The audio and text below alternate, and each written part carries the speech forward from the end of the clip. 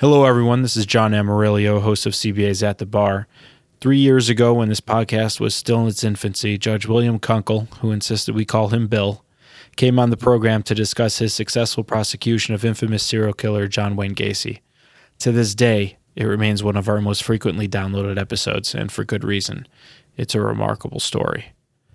Bill recently passed away at the age of 81. He was a dedicated public servant, an outstanding lawyer, a friend of the CBA and the podcast, and he'll be missed. We thought it appropriate to remember him here by rerunning our 2019 discussion with him as a special bonus podcast. We hope you enjoy the show.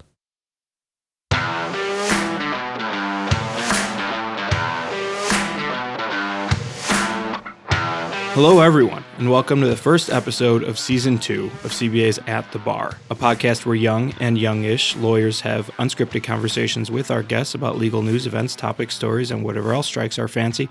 I'm your host, John Amarillo of Taft, Stettinius & Hollister, and co-hosting the pod with me today is my good friend and true crime aficionado, Trisha Rich of Holland & Knight.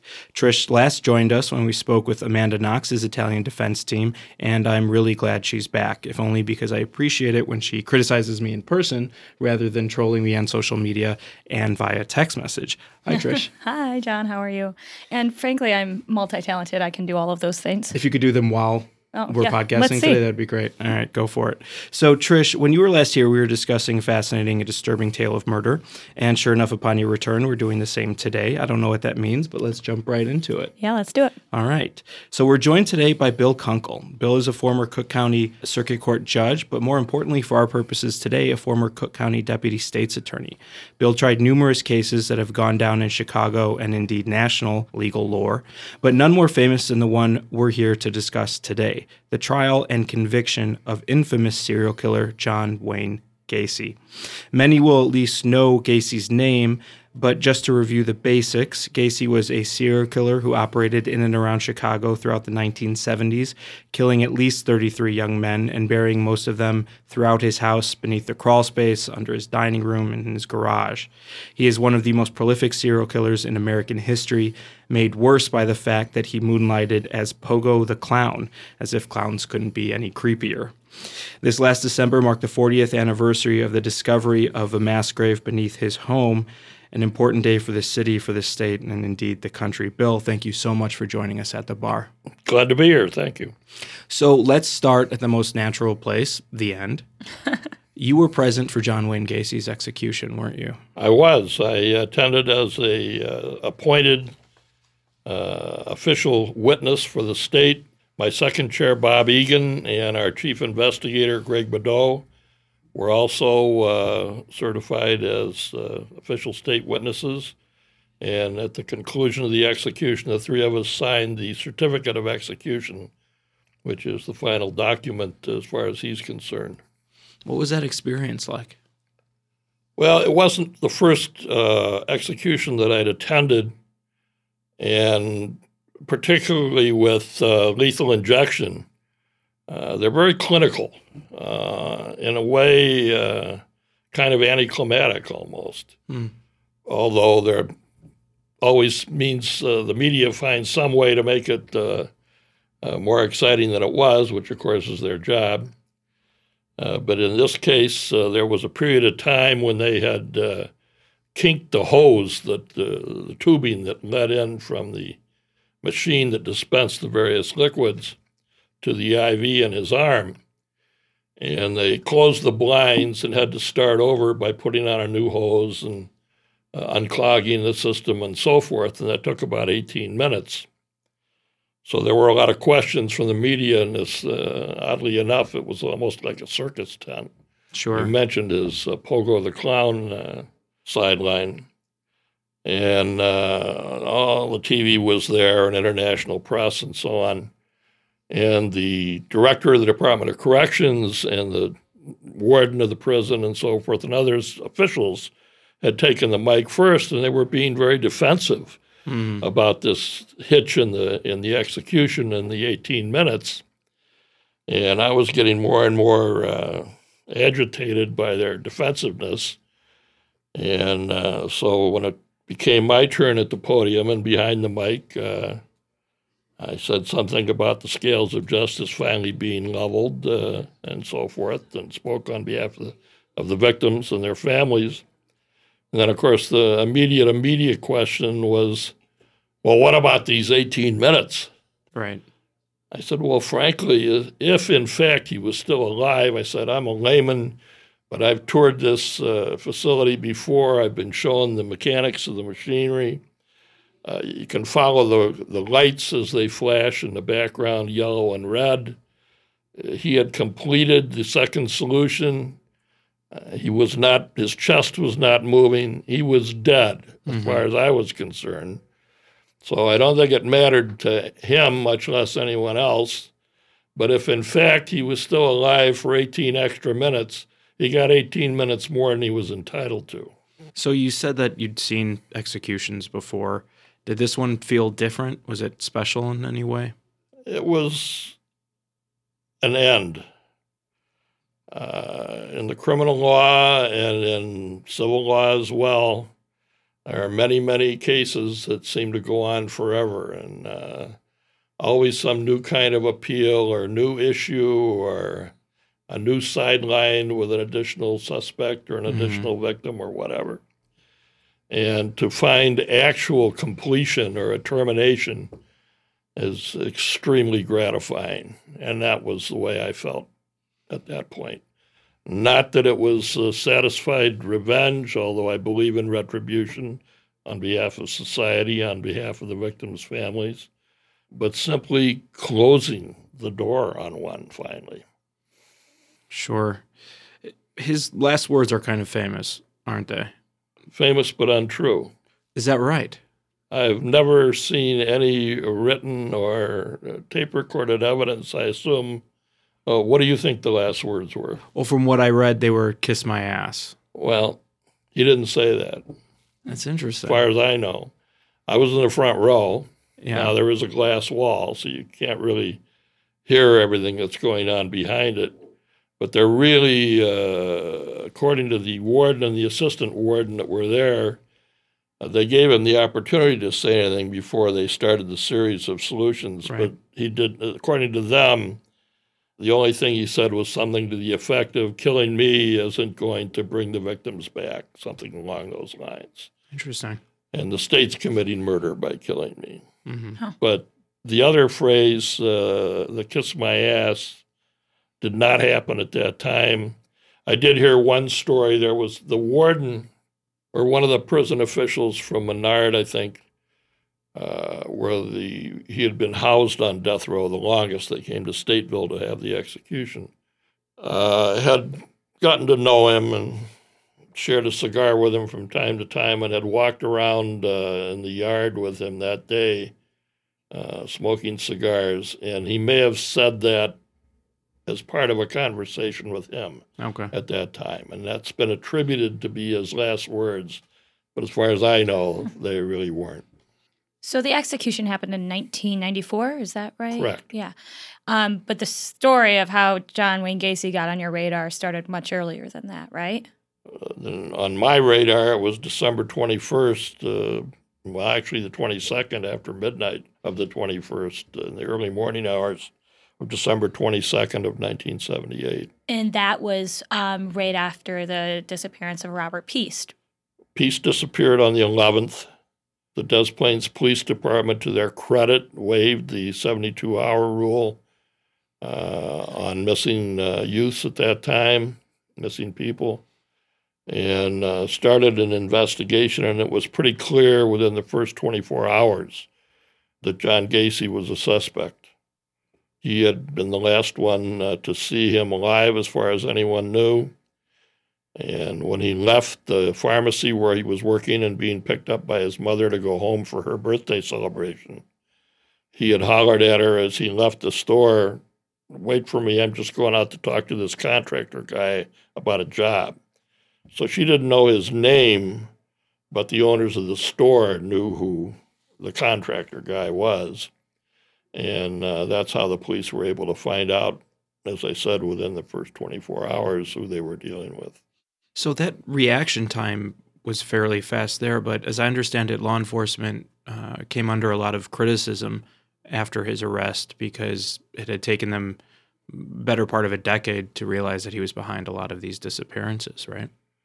Well, at the time of trial, we introduced at trial life and death witnesses and the identity of 22 of the 33 victims.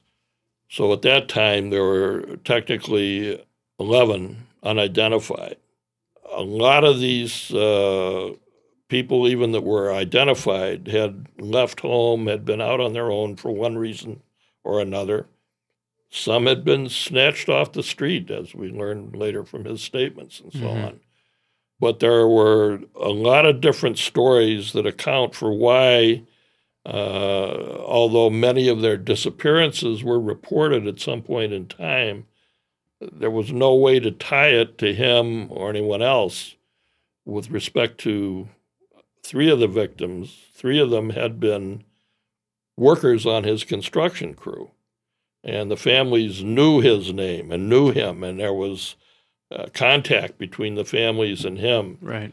And in each of those instances, he was given to the police, and they investigated and wrote reports about him knowing this particular person. In the case of John Butkovich, on the day he disappeared, they had been fighting over how much he owed John for prior work. And there had been some blows thrown and so forth in the presence of a couple witnesses. But they had gone out with him later and then didn't see him after that. So why do you think law enforcement had a difficult time connecting the dots? Well, the problem was, and those 3 are the perfect example, Butkovich, Zik, and Godzik, all 3 were working for him. All 3, there were reports of police going to interview John Gacy as a person that may have been nearly the last or one of the last to see them alive. But even in those 3 cases, they were never connected because it was 2 different areas of the Chicago Police Department Youth Division and a suburban police department. And they weren't talking to each other. Well, not unless they were in the same bar at the same time. Right. That just wasn't Today, standard. when you have a missing person or an unsolved homicide, you have all kinds of forms that are filled out that go onto a computer system nationwide Right. that allows people to search and compare and discover patterns. This would have certainly shown up on that, for example. But those things just did not exist in 1978. Today, I think Gacy is credited with 33 murders. Correct. Do you think that number's correct? Yes. You don't think there are others that you didn't ever? The only possible, if you want to call it evidence, for a 34th victim, and no more than that, is in his oral statements to the police on the night of his arrest, on the night of the 21st, early morning hours of the 22nd. He stated several times that he had placed 5 bodies in the river. Only 4 bodies were recovered from the river.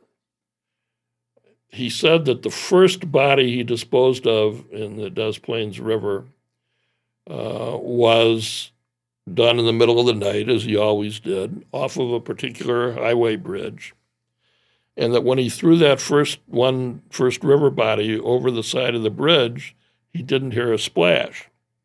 And he was very worried that it might have hung up on the superstructure or the bridge or the pilings or the foundation. And as it turned out, that did not happen, of course, because there were no recoveries made from the bridge itself, or even very close to the bridge. And so he realized that wasn't a problem. Now, if in fact he was counting correctly and there was a 5th one, that would have been the first one in the river. So it would have predated the first body that was discovered. And if he's right that there was such a body, number 1, and number 2, that there was no splash, it may have been because it fell on a coal or oil barge. Huge amount of long barge trains going up and down there to those refineries near Joliet with the oil and coal going to other locations. So it could have fallen off further downstream, literally all the way to New Orleans. I mean, who knows? Wow. So that's a possibility that's out there. There's never been any other evidence to suggest who it might have been or when it might have been or what had happened to the body if there is one. So I'm not sure that there's a lot of support for that theory. Sure. But that's it. Nothing else. Let's rewind it a little bit for our audience and those of our audience who are not as familiar with him. What was Gacy's modus operandi? Well, the first killing was the young man from Iowa who was identified post-trial. There were 2 identifications post-trial that we knew who they were, but all the paperwork hadn't been finished and we didn't want to delay anything. So the families were aware, but those came first, and then this young man from Iowa. He disappeared, left home on around New Year's, and Gacy ran into him at the Greyhound bus station in downtown Chicago. Took him to his house, spent the night in, according to Gacy, voluntary and consensual sex of one kind and another. And in the morning, Gacy awoke in his bedroom to see the young man standing at the foot of his bed with a large butcher knife. And he says he assumed he was being attacked. So he jumped off the bed and grabbed the kid, and they fought over the knife, and he got the knife, stabbed him twice, as he put it, in the heart, and killed him. And that was the first one. And he just liked it so much he decided to keep going? That's certainly the psychiatric theory that I preferred. I think that certain victims were chosen because they could be a problem for him, like Butkovich, who and the other 2 that knew him, and if there was some argument or something going on that had gone wrong, they would know where to find him. His families would know where to find him. So he couldn't allow that to happen. If he had a victim that wasn't that well known to him either way, even a nameless one, but if they were talking about going to the police or this and that, I think that was a problem for him. I think that was often part of the motivation. But I think you hit it absolutely right on the head. Psychologically, the defense kept talking about Dr. Jekyll and Mr. Hyde, and frankly, I use that in closing argument because he made a voluntary decision to discover the evil, not somewhere else, but within himself. And when he made that discovery and remembered it, he enjoyed that power of life and death and deciding who would live. And I think that was true of Gacy, and he suggests that in some of the books that other authors have written, Russ Ewing in particular. And in his book, I think Gacy says as much, that he was worried about certain individuals going to the police or telling the story, and plus he enjoyed it. So what was the time period for that first victim's murder? January 3rd, 1972. Okay. And so and Gacy was ultimately apprehended in December of 78. So for 6 years, he was killing people in the... Correct, but he was doing it in a place that he had complete control of. Yeah. He was doing it at early morning hours when no one could see inside his house. So why was he throwing people in the river at the end? Did he just run out of room? Ran out of space, exactly. Wow. He had gone to his next-door neighbor, Lillian Grexa, and showed her the plans he was developing for pouring 3 feet or 2 or 3 feet of concrete over the crawl space so that he could add a second story to the house. Wow. And so today, I think there's still at least a couple of victims who are still unidentified, right? 6, I believe. 6? Do you think those people will ever be identified? I'm very glad that the sheriff instigated the program to try to determine with the new technologies that we have available now that weren't available then, to try to determine those identities. I think that's a laudable project. They've discovered, in effect, 2, and I just think it's going to be very hard to get any more. Surprisingly, when the call went out at the beginning of the investigation for people to send in dental x-rays or other information, whatever, even if it was just a name and a date of family members or people that they knew that had disappeared in the right time period, The response was not that great. You would have expected thousands, and it wasn't.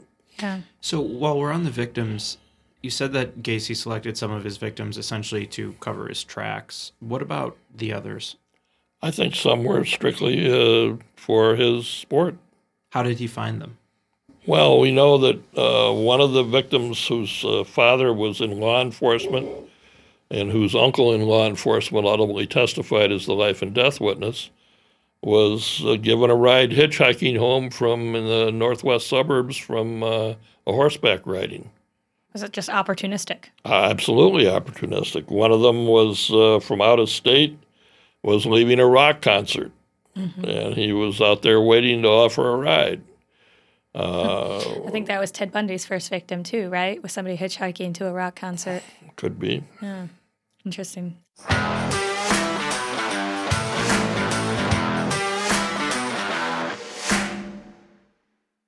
Getting legal malpractice insurance doesn't have to be complicated. Let CBA Insurance Agency do the heavy lifting for you. We shop to the top carriers to find the best rates. Get a free quote by visiting cbainsurance.org. Need a lawyer? Steve? I do. You look like you need a lawyer. The Chicago Bar Association Lawyer Referral Service has been making referrals for over 70 years to attorneys who have been thoroughly screened for experience in over 40 different areas of the law. Call 312-554-2001 or visit us online at www.chicagobar.org/LRS.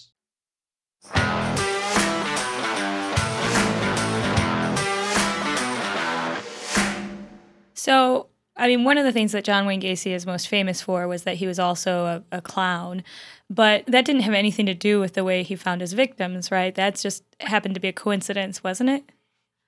Or am I misunderstanding that? Well, there was a connection of sorts. When he would dress up as Pogo the Clown, which he says stood for Polish and always on the go, one interesting factor was his makeup. If you've ever seen the pictures of him with the balloons in front of the house or So the creepy. tree farm and so forth, all the mouth is very pointy, the eyes are very pointy. Yeah. If you've ever seen pictures of Emmett Kelly and the Great Circus Clowns, everything's rounded. He is, in fact, the kind of clown that would be in an opera or would scare children. Right. Because of the nature of that makeup. And actually, we got letters from different clown associations talking about this fact and pointing out that people shouldn't refer to him as even an amateur clown because he didn't know what he was doing. This was evil makeup and blah, blah, blah. But one of the things that he would do as his entertainment as a clown for kids and others is he would do what he called the handcuff trick. He would have a pair of police-issue handcuffs, and he would handcuff himself behind his back, and then, of course, Houdini-like, he would get out of it. Mm-hmm. It wasn't even a set of trick cuffs. It was regulation cuffs, but he simply had the key in a little pocket sewn into the cuff of his clown's outfits. Okay. And so he was able to pull the key out with a couple fingers, unlock one, and then unlock the other, and bingo, great release from the handcuff trick. So the first thing he would do A lot of heavy with metaphor a victim, and which he did with many of what we call the living victims, people that were assaulted but not killed, or trying to be put into a state of defenselessness, but fought their way out of it, more than one. A couple testified at trial. They would get as far as the handcuff trick, but then what would happen next was the rope trick, where he'd put a noose around their neck and say, well, let's see if you can get out of this. And in fact, he was setting up a garrote to twist the rope in such a way that it would cut off the blood flow to the carotid arteries and cut off and create asphyxia. And that's how he killed most of his victims, right? All of them, Strangulation. as far as other than the first one. Okay. And Dr. Stein testified that kind of a garrote could create unconsciousness in as little as 10 to 30 seconds and death in as little as a minute to a minute and a half. That is just terrifying. And John and I both belong to the generation that was born being, terrified of clowns because this was happening and then It was coming out right at the same time. Yeah. And this makes me feel no better about clowns. It's just a well-founded fear, I think, now. Yeah. Okay, so we've covered some of the ending and the beginning. Let's go to the middle part. Gacy's confession and his arrest. How did all that go down? Well, beginning a couple of days after Peace's disappearance, Gacy was placed under 24-hour surveillance by the Des Plaines Police Department and the county sheriff, and principally Des Plaines. A lot of interesting things happened during the course of that, not to beat the clown thing up, but on one of the occasions, he would either be Mr. Nice Guy or he would be angry with him. If he was angry with him, there'd be 120-mile-an-hour chases down the expressway or So he whatever. knew he was being tailed. Oh, it was absolutely open surveillance. Yeah. I mean, he knew absolutely what was going on. Other days, he'd buy him breakfast or buy him dinner and a drink and so forth. Dr. Jekyll and Mr. Hyde. Oh, yeah. So that was occurring on one occasion, and he was talking about his clowning. He said, well, being a clown is great. At parades, you can walk up to the crowd on the curb and squeeze women's breasts, and they just laugh. The funny clown. He said, you know what? He said, a clown can get away with murder. Clowning the president, apparently.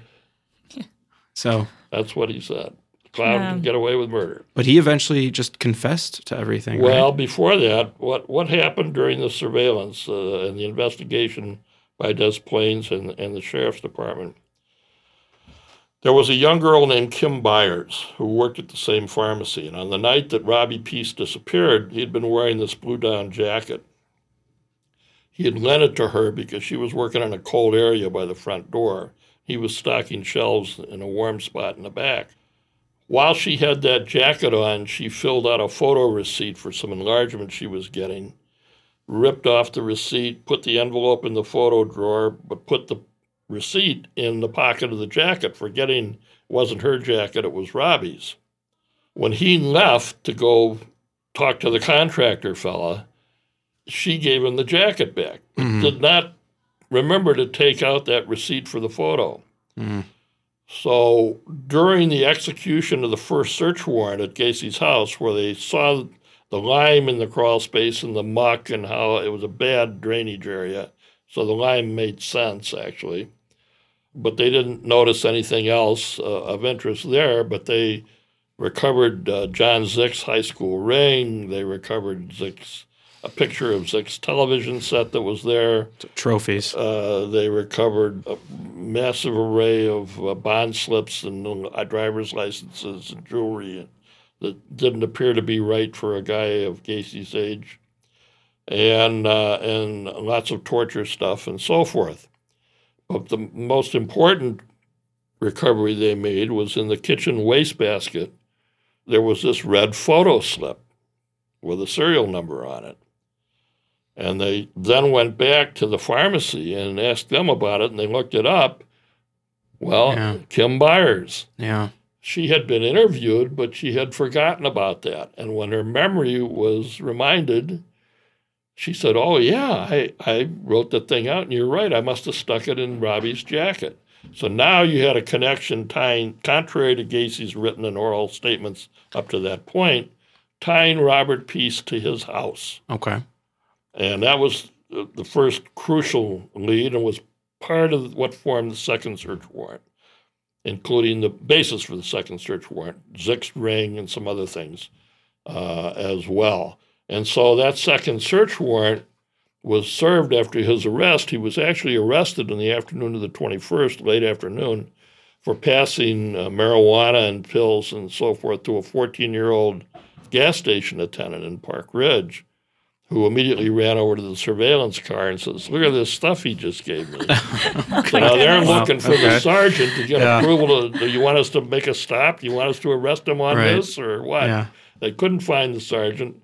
Finally, they did, or they decided to just do it, and they arrested him. And the young man that was driving him around that day, who was later a trial witness for us, one of the fellows that worked for him, said he had told him that he had killed over 30 people for the outfit.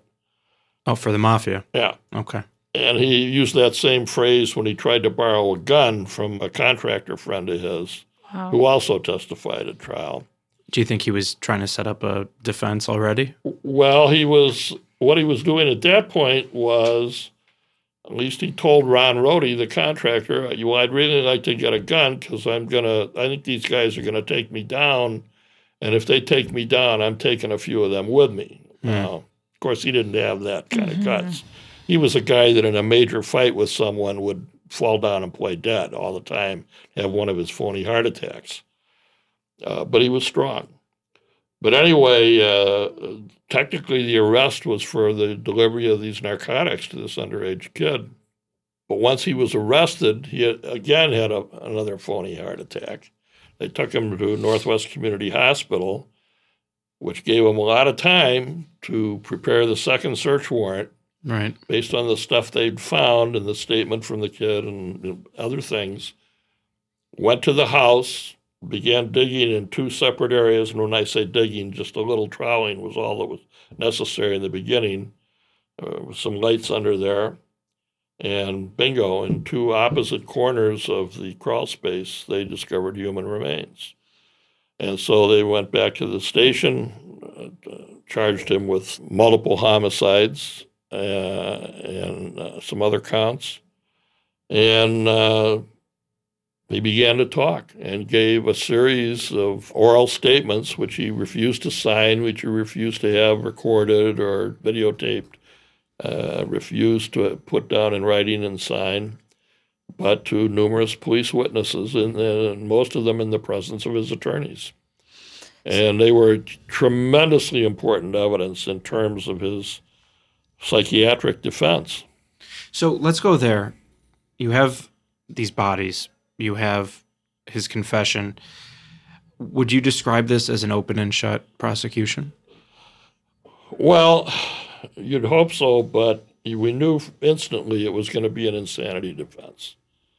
And so when we set up a sort of voluntary task force between all the law enforcement groups involved, which now included Chicago police as well, I had a number, thanks to the superintendent, and chief of detectives, I had a significant number of homicide detectives from Chicago assigned to assist the sheriff's investigators in going out and doing immediate interviews of relatives and neighbors and so on. If you wait for the defense to get those people, he was always weird. He fell off the swing in grade school, and he was having nightmares ever since. John and I totally don't do that. Yeah, but if you get there first, it's, hey, he was a great guy. He plowed our snow every winter. If my lawnmower was broken, he'd come cut the grass. He was our Democratic precinct captain, and so forth. And we don't get it, just a great guy. No sign of the kind of serious mental illness it would take to mount an insanity defense. And we had a unique situation where we had a doctor named Leonard Heston, who was the chief of the psychiatry department at the University of Minnesota Medical School, and a nationally recognized expert, particularly on paranoid and other schizophrenias, who had examined him back in the 60s when he had been charged with sodomizing a 16-year-old youth in Iowa. Right. And in that case, he was ultimately pled guilty, and he was sentenced to 10 years. The judge, before sentencing, had reviewed Heston's reports and then sent him a letter and said, I want some more detail on this, a specific idea about what the right sentence should be. And basically what Heston wrote back was, this guy is a serial predator. He's a sexual predator. He's going to remain one. There are no known therapies, either chemical or otherwise, that are going to improve his situation. He is going to remain dangerous, and you should sentence him to the most protective sentence to protect society that you can. He was released after 18 months. In other words, lock the door. Well, the max, he didn't give him the max, but he gave him a pretty good sentence of 10 years. But after a year and a half, Iowa paroled him, and Illinois, to their discredit, agreed to transfer his parole to Illinois. That's when he got married, right? And he got married and moved here? Well, he was married in Iowa and Okay. had 2 natural children by that marriage in Iowa. His wife divorced him after the charges. Oh, so weird. He was running 3 Kentucky Fried Chicken restaurants for her father, who owned them, and had pictures of him in a Kentucky Colonel suit in each of the restaurants. It's just all kinds of creepy outfits. Oh, yeah. Okay. So what would you say, was there ever a moment in the trial where you were concerned? No, I mean, I was always concerned because when we selected the jury, and there were a lot of interesting legal points in this case, too, in terms of selecting a jury out of county, but trying the case here. Right. That was a first in Illinois. Credit Judge Lou Garippo for that. And 7 of the total jury said on voir dire examination that someone who killed 33 people and put 29 of them on his own property and slept over them in their crawl space has to be crazy. Oh, I see. I mean, that's Okay. not. And that was his defense. Yeah. That's not a bizarre I mean, I buy it. accusation. Yeah. So, I mean, our job was to show them that as a legal matter, legal responsibility in terms of the insanity defense is something different than saying that guy's got to be crazy. There were a number of jurors that either themselves or had family members who had been successfully treated by therapists and psychologists and psychiatrists. You couldn't take I believed you could not take the approach that's often taken in the South and particularly in Texas. We don't care if the defense has a psychiatrist. We don't need one. Mm-hmm. There was a famous, at least in the guys in the public defender's office, case in Cook County years ago, where an assistant public defender argued to a jury. There was a case where, I'm sorry, not an assistant public defender, an assistant state's attorney, had a case where the defense had 3 psychiatrists and psychologists. The state had no one. And so the evidence goes in, and he said, now in closing argument, he said, you know what, folks, psychiatrists are like bananas. You can buy them by the bunch. Okay. And it was affirmed on appeal, actually. I'm Wow. not sure it would be today, but Yeah. at that time it was. But in any case, we felt we had to take the insanity defense seriously. We assembled a team of really good medical model psychiatrists and psychologists who did a lot of state-of-the-art testing and diagnostic procedures, as opposed to the defense psychiatrists and psychologists who were basically all Freudians. Who were, there was a guy from the Menninger Clinic, and Carl Menninger, doesn't believe anyone should be punished for crime, it's all a mental disease, and has written about that extensively, and so forth. I know one of the challenges in this case was that the search warrant had some controversy surrounding it. And what I don't know is if that was the first one or the second one. And I assume there was a motion to suppress that followed that. Can you talk about that a little bit? It was the first warrant. So that's the one that got you in the house? Well, when you say you, I wasn't involved at the case at Right. that time.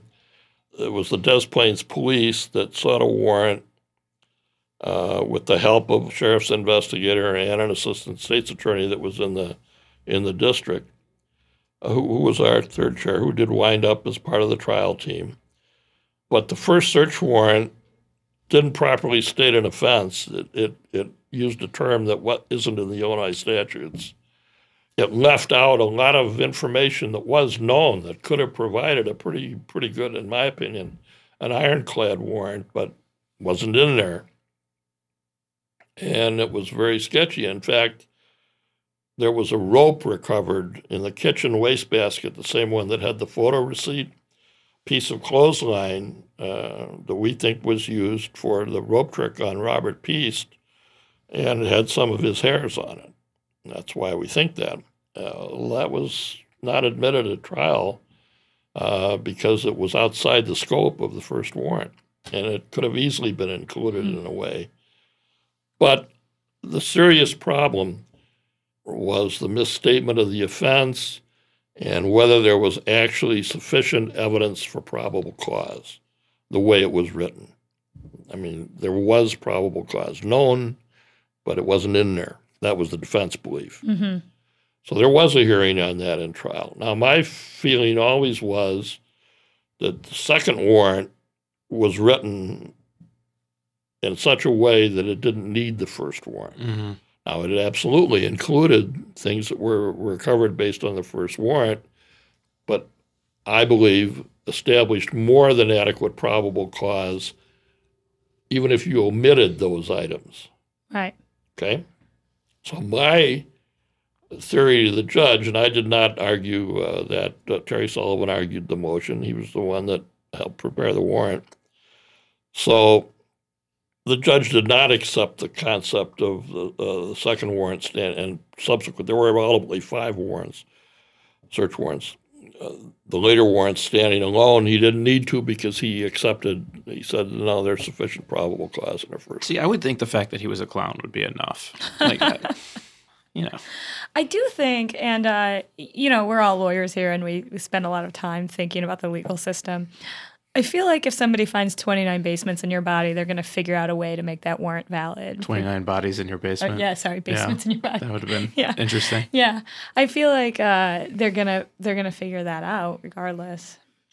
Well, I would never second guess Judge Garippo. Politics to this day. I will tell you that I have a personal feeling that he did not want to be remembered as the guy that quashed the search warrant in the John Gacy case. I would not want to be that guy either. So I notwithstanding my oft-repeated secondary argument that the second, third, and fourth, and fifth warrants could stand alone quite easily, and that's all that mattered. But no, that was not going anywhere. So, zooming out a little bit, it's been decades since this happened. As I said at the top of the hour, you've had a number of really famous cases in Chicago, but this was really a career-defining case for you. Looking back on it, what do you take away from it? Well, it was a career-defining case in many ways. It was a wonderful opportunity. Bernie Carey was state's attorney at the time. I was his chief deputy. He personally asked me to try the case. I wanted to try the case. But you asked before about, is it a slam dunk? Well, it was often said in the state's attorney's office, if you want to really succeed, you got to win all the cases you're supposed to win, and every once in a while win one or two that you're not supposed to win. So the absolutely worst thing is to lose a case you're supposed to win. Right. Okay? Well, and to win this case, you have to get the death penalty as well at the time. So I never took it lightly. I always felt I got a lot of kidding from guys, oh, that was really a tough one. You had to try there with all the bodies on the property. As I said before, though, there were lots of novel legal issues involved. We had, at the time of trial, 11 unidentified bodies. We had, proof of custody, chain of custody and identity on river bodies and so forth. There were a lot of issues. And then you're dealing with a jury from a county you're not familiar with, as you are with day-to-day Cook County juries. And it's, as you say, a guy that sleeps over 27 bodies every night. And so I never regarded it as a slam dunk. And it was a lot of work. You have to learn a lot of psychiatry. You have to learn a lot of forensics. A lot of it I already knew, but it was a tremendous education. It allowed me to go all over the country lecturing to police officers, state's attorneys, defense lawyers, whoever wanted to hear, psychiatrists, even the National Association of Psychiatrists, medical examiner investigators, you name it. And so it was a significant thing for my career and my life. But it was most significant because we were able to do the right thing for, at the time, 24 families. And you asked about what are the hard points of dealing with the case. Well, dealing with 24 grieving families is a starter. And that little piece of wisdom and justice is probably a good place for us to take a break.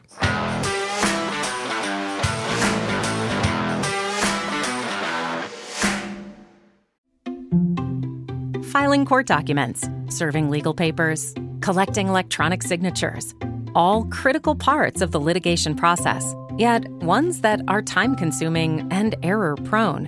But what if you could do more straight from your case or document management software? InfoTrack automates data entry, document selection, tracking, and information syncing across all these core tasks and more by integrating with your core systems like Clio, Smokeball, Leap, MyCase, and others. Spend more time on substantive legal work and less time on busy work. Learn how simple it can be at infotrack.com/simple. Interested in getting more calls from potential clients? Consider joining the CBA's Lawyer Referral Service. The LRS has provided a valuable service to attorneys in the community for over 80 years by matching clients with attorneys in particular areas of law. The LRS receives 25,000 calls annually and makes over 10,000 referrals to attorneys each year. In the last 2 years alone, LRS attorneys have been referred several cases that have settled for an excess of $1 million. To learn more, visit www.lrs.chicagobar.org.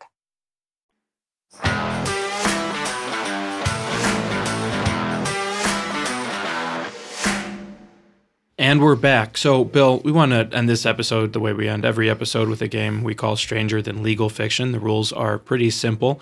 Trish and I have researched some strange but real laws that are still in the books somewhere in the United States.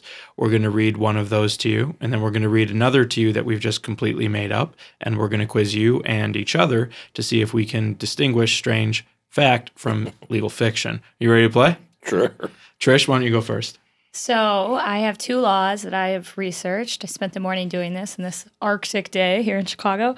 And this is the first. So I'll read the first one and then the second one, and then you can tell me which one you think is real and which one you think is not real. So the first one is, in Ottumwa, Iowa, it is illegal for a man to wink at a woman they do not know. And the second one is that in Kentucky, it is required by the state constitution that every legislator, public officer, or lawyer has to take an oath swearing that they have not fought in a duel with a deadly weapon. This is kind of like a radio show. Mm-hmm. Wait, don't tell me. Yeah. That's actually what we're aiming for here. I wish we had that comedy. Unfortunately, I've seen some really bizarre laws, so it's... And I'll tell you, I think John's going to know this one. I feel confident that this is, you'll know. I'm going to say that the second one is the real one. Why is that? The first one sounds more bizarre, I guess. Okay, John? I'm going to go with Bill. I know the South still has a lot of anti-dueling laws on the books, which says something about their need for them. Well, you're both right. That is the correct law. Still to this day, when you get sworn into the bar in Kentucky, you have to swear an oath that you have not participated in a duel with a deadly weapon. The law in Iowa is not a law, but has for many, many years been an urban legend in that town that has picked up a lot of steam. But has never been illegal. So wink away, gentlemen. I actually have a friend from Ottumwa, Iowa. Oh, really? Yeah, she was my roommate in law school. I apologize because I'm pretty sure I butchered the I have pronunciation. 2 friends from Ottumwa. Actually, no, you pronounced it right. I looked it up. There are 25,000 people that live there. So it's a big town for Iowa. I felt that it was much bigger than I expected it to be. Yeah. All right. Option number 1, Bill, round 2. In Anchorage, Alaska, it is illegal for a person to get drunk at a bar and remain on the premises. Option number 1. Option number 2. In Reno, Nevada, it is illegal for a licensed clown to initiate any contact with a person under 14 years of age. That person can touch the clown, but the clown cannot initiate contact with that person. Bill, what do you think? Clown one, that's interesting. Apropos, huh? Yeah, in Reno. Well, the thing about the Alaska one is if you were drunk in a bar and you had to leave, you might find you frozen on the curb the next morning. That's a good point. So I'm going to have to go with the clown one. You think the clown one's real? Yeah. Trish, what do you think? I know the answer to this, John. Do you really? I do. Do you want me to say? Go. I think the clown one is real and the Alaska one is fake in Alaska, but that is, in fact, a law in Alabama. Well, it may be a law in Alabama, but it is also a law in Anchorage, Alaska. No kidding. Well, it is a law in Alabama because I found it in my research for today's program. Oh, wow. Yeah. Okay. So the statute says that an intoxicated person may not knowingly enter or remain at an establishment while intoxicated. Bill, you're an expert on mens rea. I don't know exactly what that means if you're really intoxicated, but that's the law. The other one, I don't know, maybe it's a law. I just made it up, but it could very well be. I just recognized the Alaska one, but I knew it was a law in Alabama. I thought you were trying to fool me. Always.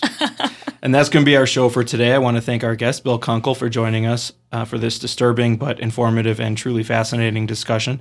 I also want to thank everyone here at the CBA who makes this machine run, including my co-host today, Trish Rich, our executive producer, Jen Byrne, and our sound crew, Ricardo Islas, and everyone at the Legal Talk Network, of course. They're a great team.